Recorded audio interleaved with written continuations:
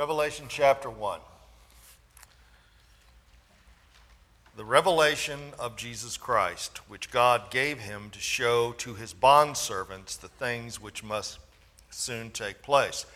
And he sent and communicated by his angel to his bondservant John, who testified to the word of God and to the testimony of Jesus Christ, even to all that he saw.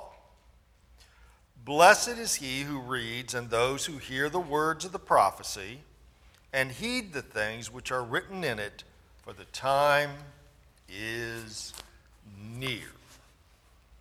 Let's have a word of prayer.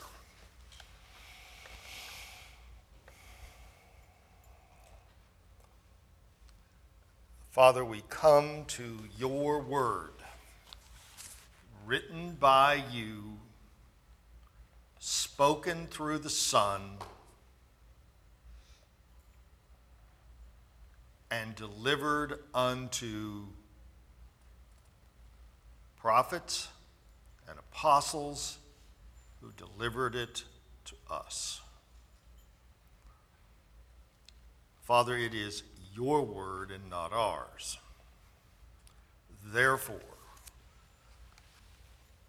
it is incumbent upon us to be careful with this word, to, as you put it, rightly divide the word of God. Therefore, Father, give us mercies, give us grace, and by your Spirit give us insight that we might see, we might hear, and that as a result, we might be blessed as we keep this word in Christ's name. Amen. I am assuming that every one of you have been in a study on the book of Revelation. Am I correct about that? Yep. Probably some of you, as Tommy has told me, have been in more than 2, 3, 4, 5, 6. Am I correct about that, Tommy? At least 6. And here we are again, Tommy. So, the first 6 didn't take.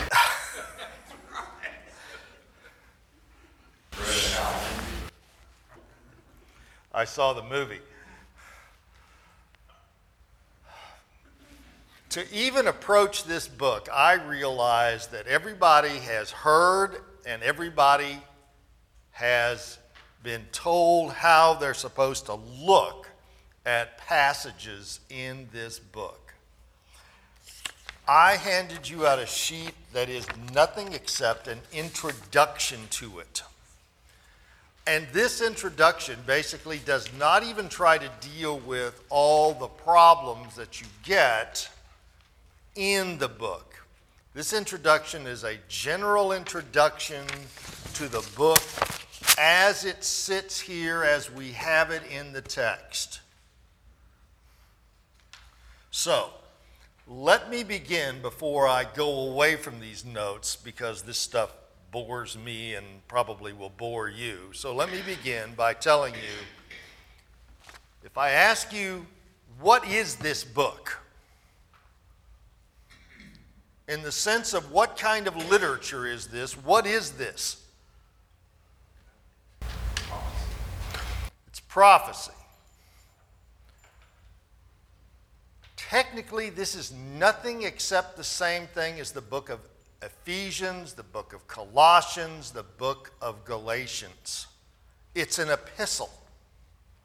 It has an opening just like you'd find in Ephesus. It's John the Apostle writing to someone. And who's he going to write to? Yeah, not one church, but 7 churches. And at the end, just like in an epistle, there's going to be a blessing section or a benediction that if you read this and you heed it, blessed are you. Now, that word blessed is the same as blessed are the poor in spirit. You're in a state of contentment, a state of happiness because you are following what this book says. So technically, this book is in fact an epistle.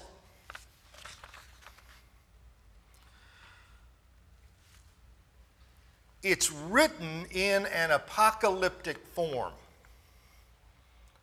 Now, rather than me try to explain apocalypse, you can read it on here, I would urge you all this week to go out on the net and look up the book of Enoch. E-N-O-C-H.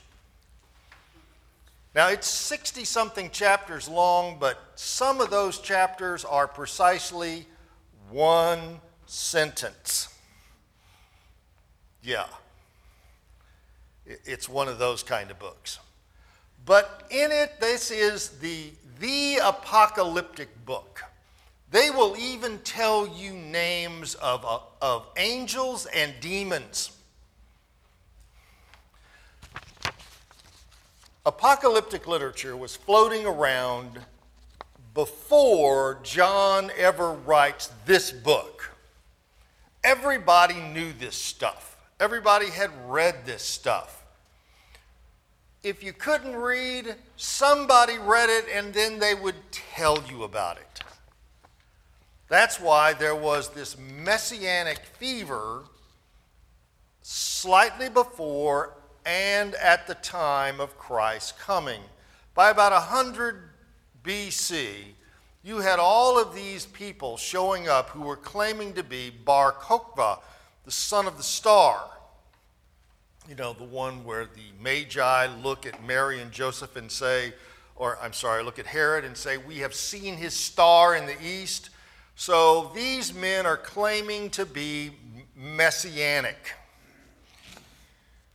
You have some others here. Frankly, Enoch's the only one that you need to read, and because there are those who will argue that there are places in the New Testament that are quoted from the book of Enoch.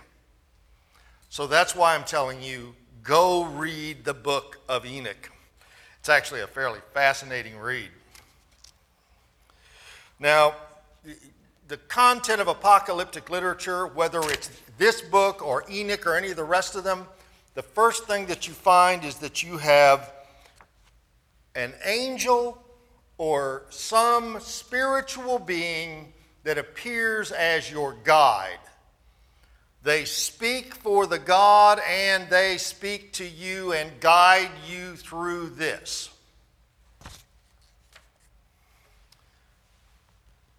Does anybody know how the Iliad of Homer starts? Do we remember? Sing, O muse. The muse was the speaker, was the prophetic voice of the gods. So the muse is the one that is telling the story from the perspective not of the Greeks or the Trojans, but the perspective of the gods. Now notice, what perspective is the book of Revelation? It's God.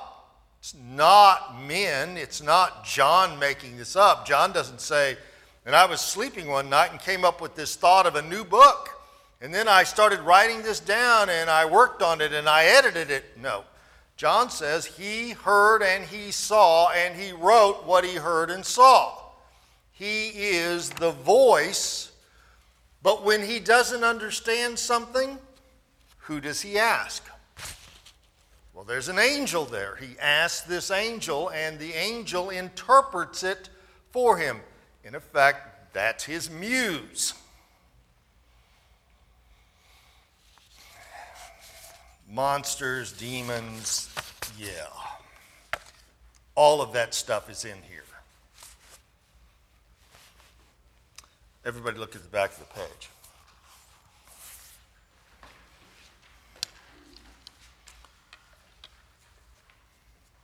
There are two basic positions on when this book was written. And again, I don't like to do this. If this were a normal book, I would tell you here's the date, and then we'd move on. Unfortunately, here, depending on who's telling you and what they're doing with the book, you actually have to know this. First of all, there's a late date. It is written during the reign of Domitian at about 96 AD, somewhere between 96 and 100. And John has been exiled during this second great persecution of the church, and therefore it's a late date, 96 AD. Make John pretty old, wouldn't it? I'm sorry? It'd make John pretty old. Yes, he would be close to 100 by this time. Yes. Now, if it's a late date, then you can then get to whatever you want to make of the data that's in here, because it's not tied to an historical event. Now, what do I mean by that? What I mean by that is the opposite of it. If you believe in an early date, all right.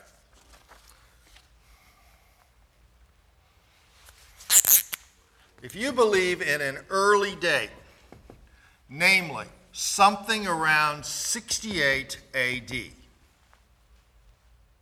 this is called the preterist view. The word preterist comes from a Latin word which means after.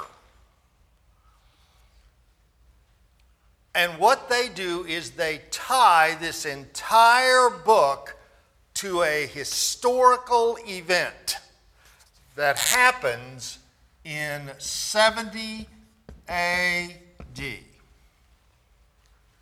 Anybody know what historical event they're talking about here? Yes. This is the destruction of Jerusalem and the temple in 70 AD by Titus, the Roman general who will soon become, after this, the emperor of the Roman Empire. At this point, he's a Roman general. This is also that time when you heard about the infamous Masada event, where the last supposedly 900 Jews that are left that haven't fled the country and gone into the diaspora, the spreading out or the dispersal. 900 Jews go down to Masada. They go up on this hill, and literally when the Romans finally break in, they've killed each other. They've all committed mass suicide rather than be captive to the Romans. So the Romans don't get the fun of slaughtering them on top of this thing. But if you believe this is an early date, then everything in here is tied to this. If you don't believe it's an early date, then you're free to do pretty much anything you want after that with the details, because you're going to try and find some explanation for the details. But if you're a preterist, this is Titus, the Romans, and the destruction of Jerusalem in 70 AD, because they finally had it with rebellious Judaism. Now, I am not a preterist. All right, now if I tell you that, you understand, I've already set a tone for how we're going to approach the book. Preterism, you will notice there, when we get to the second section. All right. Look at number 3 under the early date, the last sentence. Theologically, this view is used to prove that the Gentile church replaces physical Israel and becomes true Israel. In other words, this isn't merely about an interpretation There is a theological reason behind this, that if you're going to go this route, there's a reason you are holding to this one. You want to get away from anything having to do with physical Israel. So let me stop right there, because I know some of you would be now distressed, right? Because somewhere in this book, somewhere in the Old Testament, they're going to find, if you are a futurist, a reference to the rebirth of Israel. That's what they're going to find. And they're going to tell you that when that rebirth happens, prophecy begins to be fulfilled towards the end. All right, so when was the rebirth of Israel? 1948, correct. David Ben-Gurion and others got the Allies, basically, after World War II, to agree to let Israel have a homeland. And on what basis did they argue this? Well, they argued it on the basis of the Holocaust. Do you want that to happen to us again? Is that what you want? You want to be responsible for yet an... Well, how long does it take before you say yes to that and go back? Well, they were promised a homeland in the early 1920s, way before the Holocaust. Yes. And how did that work out? Yeah, and that's because, once again, you have nations wherein I'll agree to anything as long as you get off my back. Agreeing to it and doing it, two different things. But the moment you have the Holocaust, now you've got the impetus to force men to do something. Simple enough. Most of the paid sins. Pardon? That most of the people who were forced. Yes. Yeah. And yeah. There was plenty of anti-Semitists who were for Israel, because what are you going to do once they point out this atrocity in Germany, Poland, etc.? What explains the rise of Zionism in the late 1800s? What? I'm sorry? The rise of Zionism in the late 1800s. Zionism had been prevalent before. Pogroms in Russia, pogroms in Germany, pogroms in Eastern Europe. Every one of the Jews realized, if we stay in, and this is basically Fiddler on the Roof, I can be just dandy here until suddenly, riding across the borders of my little village, are the Russians under orders to decide to do something. Why? Because they're Jews. We're just going to do something to them.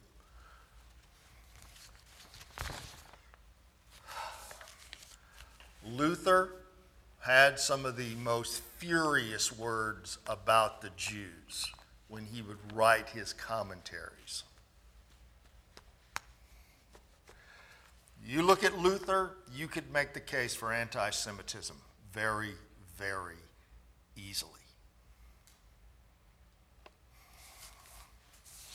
That's the way it was. All right, the interpretive views then at the bottom of this, and then I want to quit this and I want to move on to something I think you'll find a little more helpful in this. There are basically four views to this book. The preterist view, which I've just told you, it's the destruction of Jerusalem, and everything talks about that. So notice then that the entire book has already happened. There's nothing future. It's all done. Number two, the historicist view. Revelation is a kind of survey of church history with historical events symbolically portrayed. People who follow this, you will notice down at the bottom, Wycliffe, Wesley, Luther, Calvin, Edwards, with many other reformers. The Puritans held this view basically, all right? They basically would look at this and say, I'm going to look at church history and find some place in church history that this suddenly speaks to. They will look at the 7 churches and they will follow the history of the church through the 7 churches. They will literally try and set it up that way. So one of them would be like the Enlightenment, and one of them would be like the Reformation, and one of them would be the rise of the Catholic Church. And all right. Now, the problem with doing number 2 is that depending on where you are in history, you're going to interpret the churches differently because you are in a segment of history that the guy before you wasn't. Therefore, you can find something new to apply it to.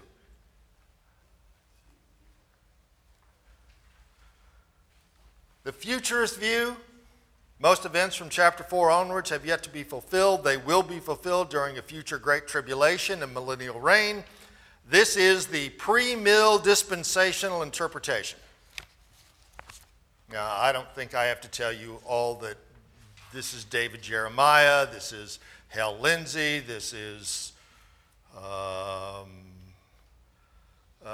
what's his name? Tim LaHaye, yeah, the guy on TV has the wife, T. Rexella.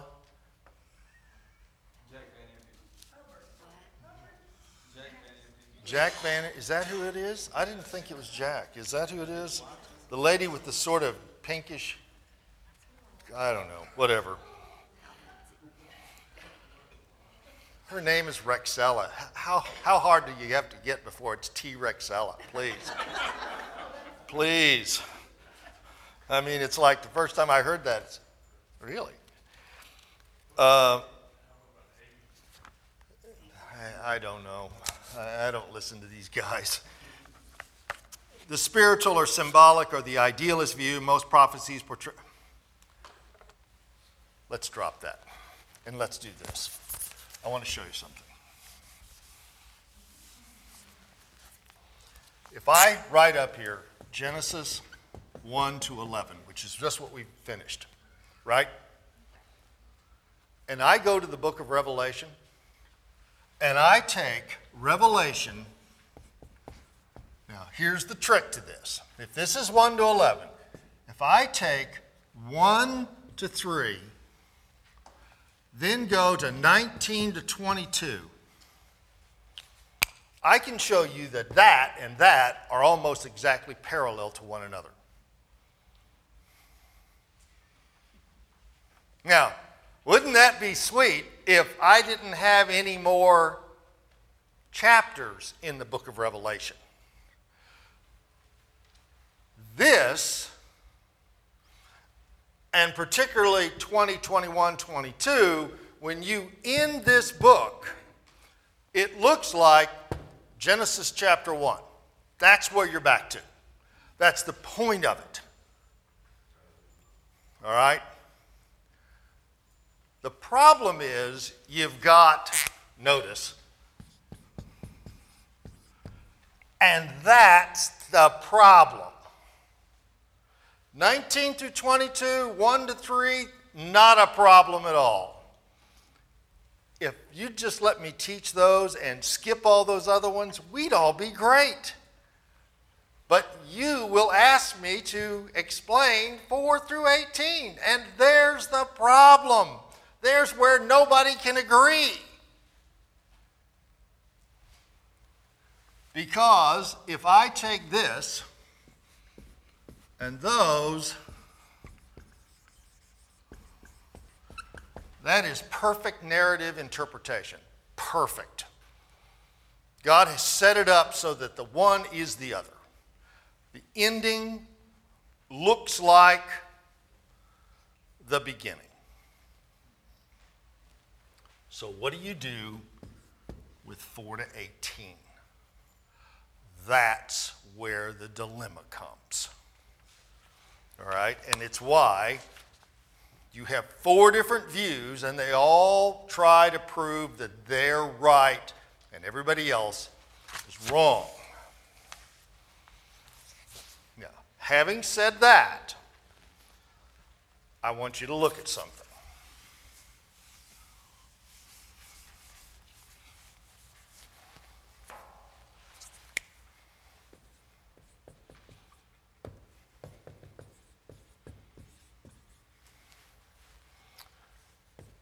Let us make man in our image after our likeness. So he makes man. Adam and Eve are made in the image of God, right? And he blesses them.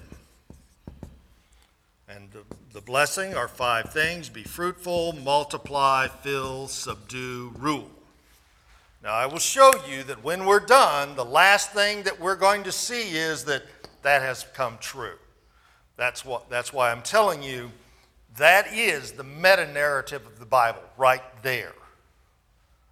And by meta-narrative, before I lose people here, because people have left this class because I use that word, by meta-narrative, I merely mean that there is one story that every other story comes off of. It all touchstones to those 3 verses. Everything touchstones to those 3 verses. Now, why do I bring this up? Because this is what I want you to see. When you come to Genesis 12, 15, 17, and 22, which are the covenant of Abraham, and of course, which is the forerunner to the new covenant, because the new covenant is nothing except this restated. All right? This is what I want you to see. God blesses Abraham, and he says, in you all families of the earth will be blessed. Right? Now, in the New Testament, Paul says that phrase, all families of the earth will be blessed, is the gospel. He calls it that. He uses the word gospel. That is the good news. And why is that the gospel? It talks about Christ. Because he's going to do for all the families of the earth what he did for the one in his image.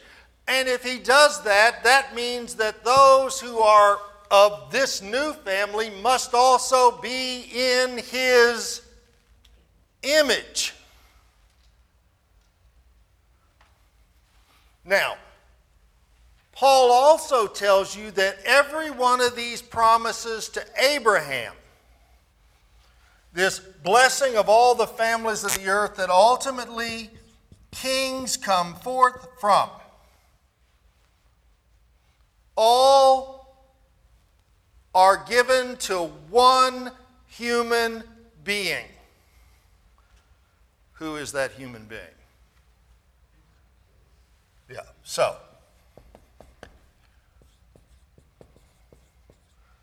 Jesus comes that this might be fulfilled, right? Now, this is what I want you to see.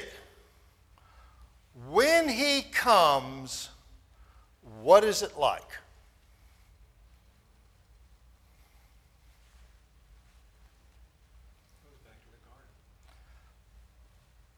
But take it to precisely what we see in the Gospels. Do men welcome this one? What does Herod do?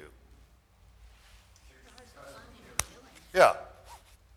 And in trying to kill him, Herod is willing to slaughter an entire village of babies, 2 years and under. Kill them all.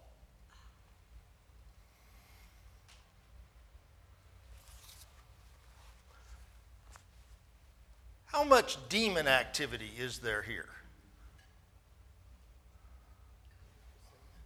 A lot. How much demon activity do you hear in Ephesians, Colossians, the book of Hebrews? You never hear hardly any. But here, it's all over the place.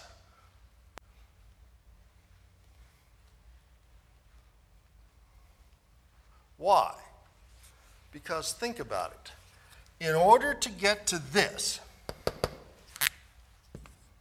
literally,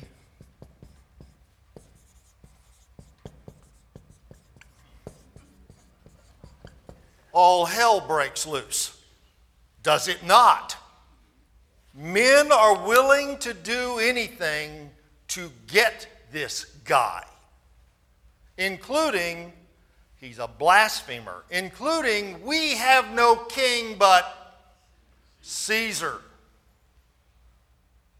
If you don't crucify him, if you don't put this one to death, you're not a friend of Caesar, obviously, like we are.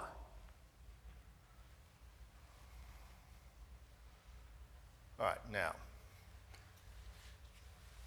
what I want you to see here then is this is the first coming, right? And yet, this is what procures this.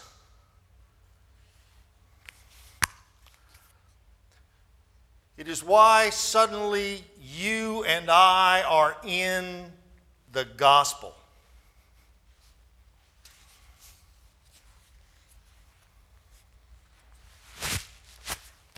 You do realize this, right? Because is there anybody in here who actually is of Jewish descendancy? Anybody? You have Jewish background? Okay. Anybody else? For those of us, with the exception of Veronique, for just a moment, were you the people of God? No. You, according to Hosea, were lo ami, not people. I will call those who were not people my people.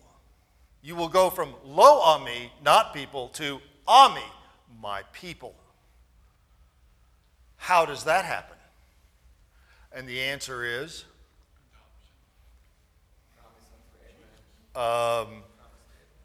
yes, the promise of Abraham in Christ. I don't understand adoption the way you understand adoption. No, I'm just telling you, we would need to talk about that in private. I think we misunderstand what adoption is. Yes, in Christ Jesus, we become his people. The blessings of Abraham now are started to be fulfilled, that all the families of the earth are blessed. Gentiles are grafted into the root because Israel is cut off. That's what Paul says in Romans chapter 11. Now, we don't have to go to, well, are they coming back or not, and all of that. Just let that go for a moment. What I then want to show you is he does all of this, and instead of answering the question, what's the question? Lord, is it at this time that you are restoring the kingdom of Israel? Does he answer it? No, it's not for you to know times and seasons, right? And right after he says that, what happens? He ascends. He's gone.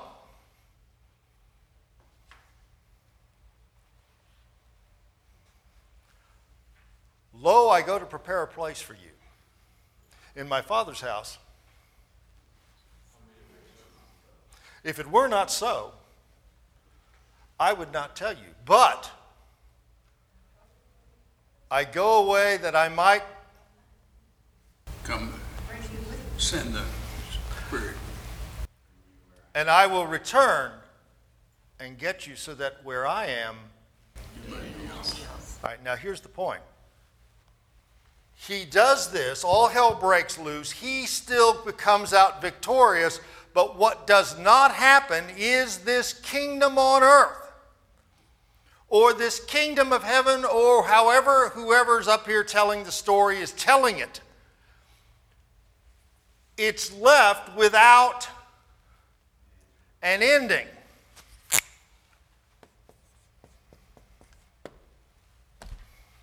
So what is that? That's the ending. That's why you have this book. Because in here, this is what we're going to go, next week we're going to do one verse. I'm telling you, you will not believe how complicated 1:1 gets. And the arguments that go on over what does 1:1 say. Believe it or not. So here, what he does is, once again, this is about a return or an appearance. Well, wait. Was that not an appearance? So when this return or appearance happens, what happens in the book? All hell breaks loose again. Why are we shocked? The same thing that happened then happens now, because Christ is about to come back. Only in this case,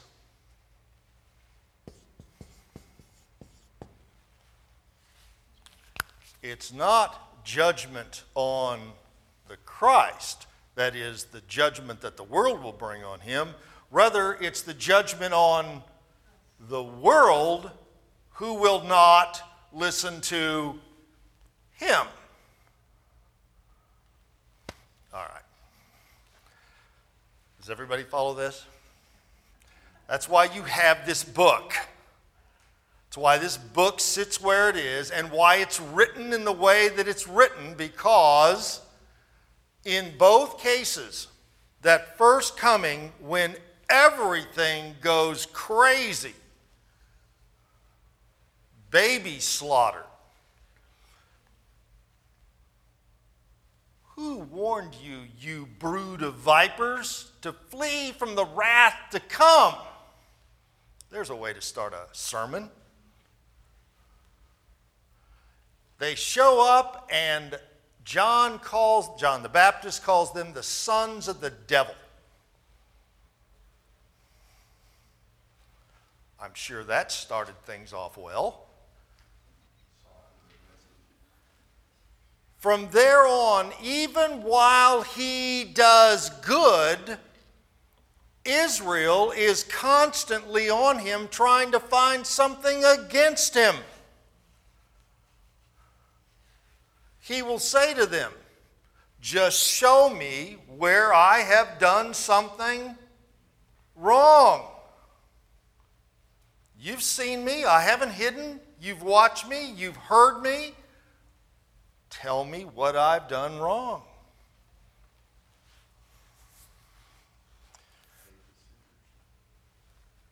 And when it all ends, all of these men who at one time heard him, followed him, are now all screaming the same thing. Crucify him. Even after just a few days earlier, blessed is he who comes in the name of the Lord. Hosanna in the highest. Now, crucify this guy. So, no surprise when we are about to get this return and ultimately the fulfillment of that, Genesis 1, of this, the Abrahamic covenant, now the new covenant, and this return, his appearance again the second time to end it all, we shouldn't be surprised that that's what we get. Because now God is giving what men deserve. Now, I will stop and say the last thing here. Regardless of what position you take, everybody is in agreement on one thing. This tribulation or great tribulation, even if you take it in the most literal way, it is God's judgment upon the unbelievers, but it is also the unbelievers' last shot at persecution of the believers. And trust me, they go full out. Because what they did to the Christ, they now do to the believers. That's what everybody agrees on in the book, regardless of the position you take. So, this is why this book stands at the end. It's this second coming to finally finalize everything that was promised from those 3 verses in Genesis chapter 1. Questions? Thomas? Can you, is there a difference between covenant theology and replacement theology? They're not necessarily synonymous, are they? I mean, if you take the idea that the covenant is a relationship between God and He's called out people in all ages, which includes both Gentiles and Jews, and beginning to the present, that's not necessarily saying that there was a change and shift, or a paradigm shift at the time of Jesus. The answer to that is, it's not necessarily if you're this, then you have to be that. No, because a lot of that depends on how you interpret Romans chapter 11, and then all Israel shall be saved. It's not necessarily completely one corresponding to the other, no. But most of them are. Yes, if you want it that way, yes. The vast majority of them probably are replacement theology. Yes, and if you didn't understand what we were just talking about, that's okay. Honest, it is. Any other questions? Otherwise, we will pick this up next week with one verse. Revelation 1:1. You have to at least have some grasp of what is going on here so that then the rest of the book sort of flows off of it. All right. What I wanted you to do, though, today is once again see that the book is consistent with narrative interpretation. This isn't a book that stands by itself because it has monsters in it. Okay? Let's have a word of prayer.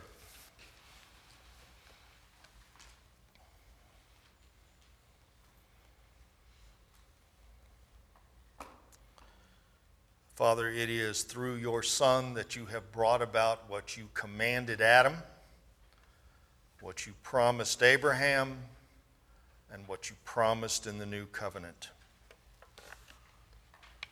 I will. And that, Father, is our hope, that you will do for us what we cannot do for ourselves. And it is our glory because you have bound yourself to do what you promised. You will not go back on your word. And you do it in Christ Jesus, that all glory might be given to him, that every knee should bow and tongue confess that Christ is Lord, ultimately to your glory, Father. And thus it comes to an end. that once again you have glorified your name. Let us be of those, Father, that are bowing the knee even today, that are mortifying sin today, that find in you and only in you our hope for that future, our hope for that glory, and for that city whose architect and builder is God. In Christ's name, amen.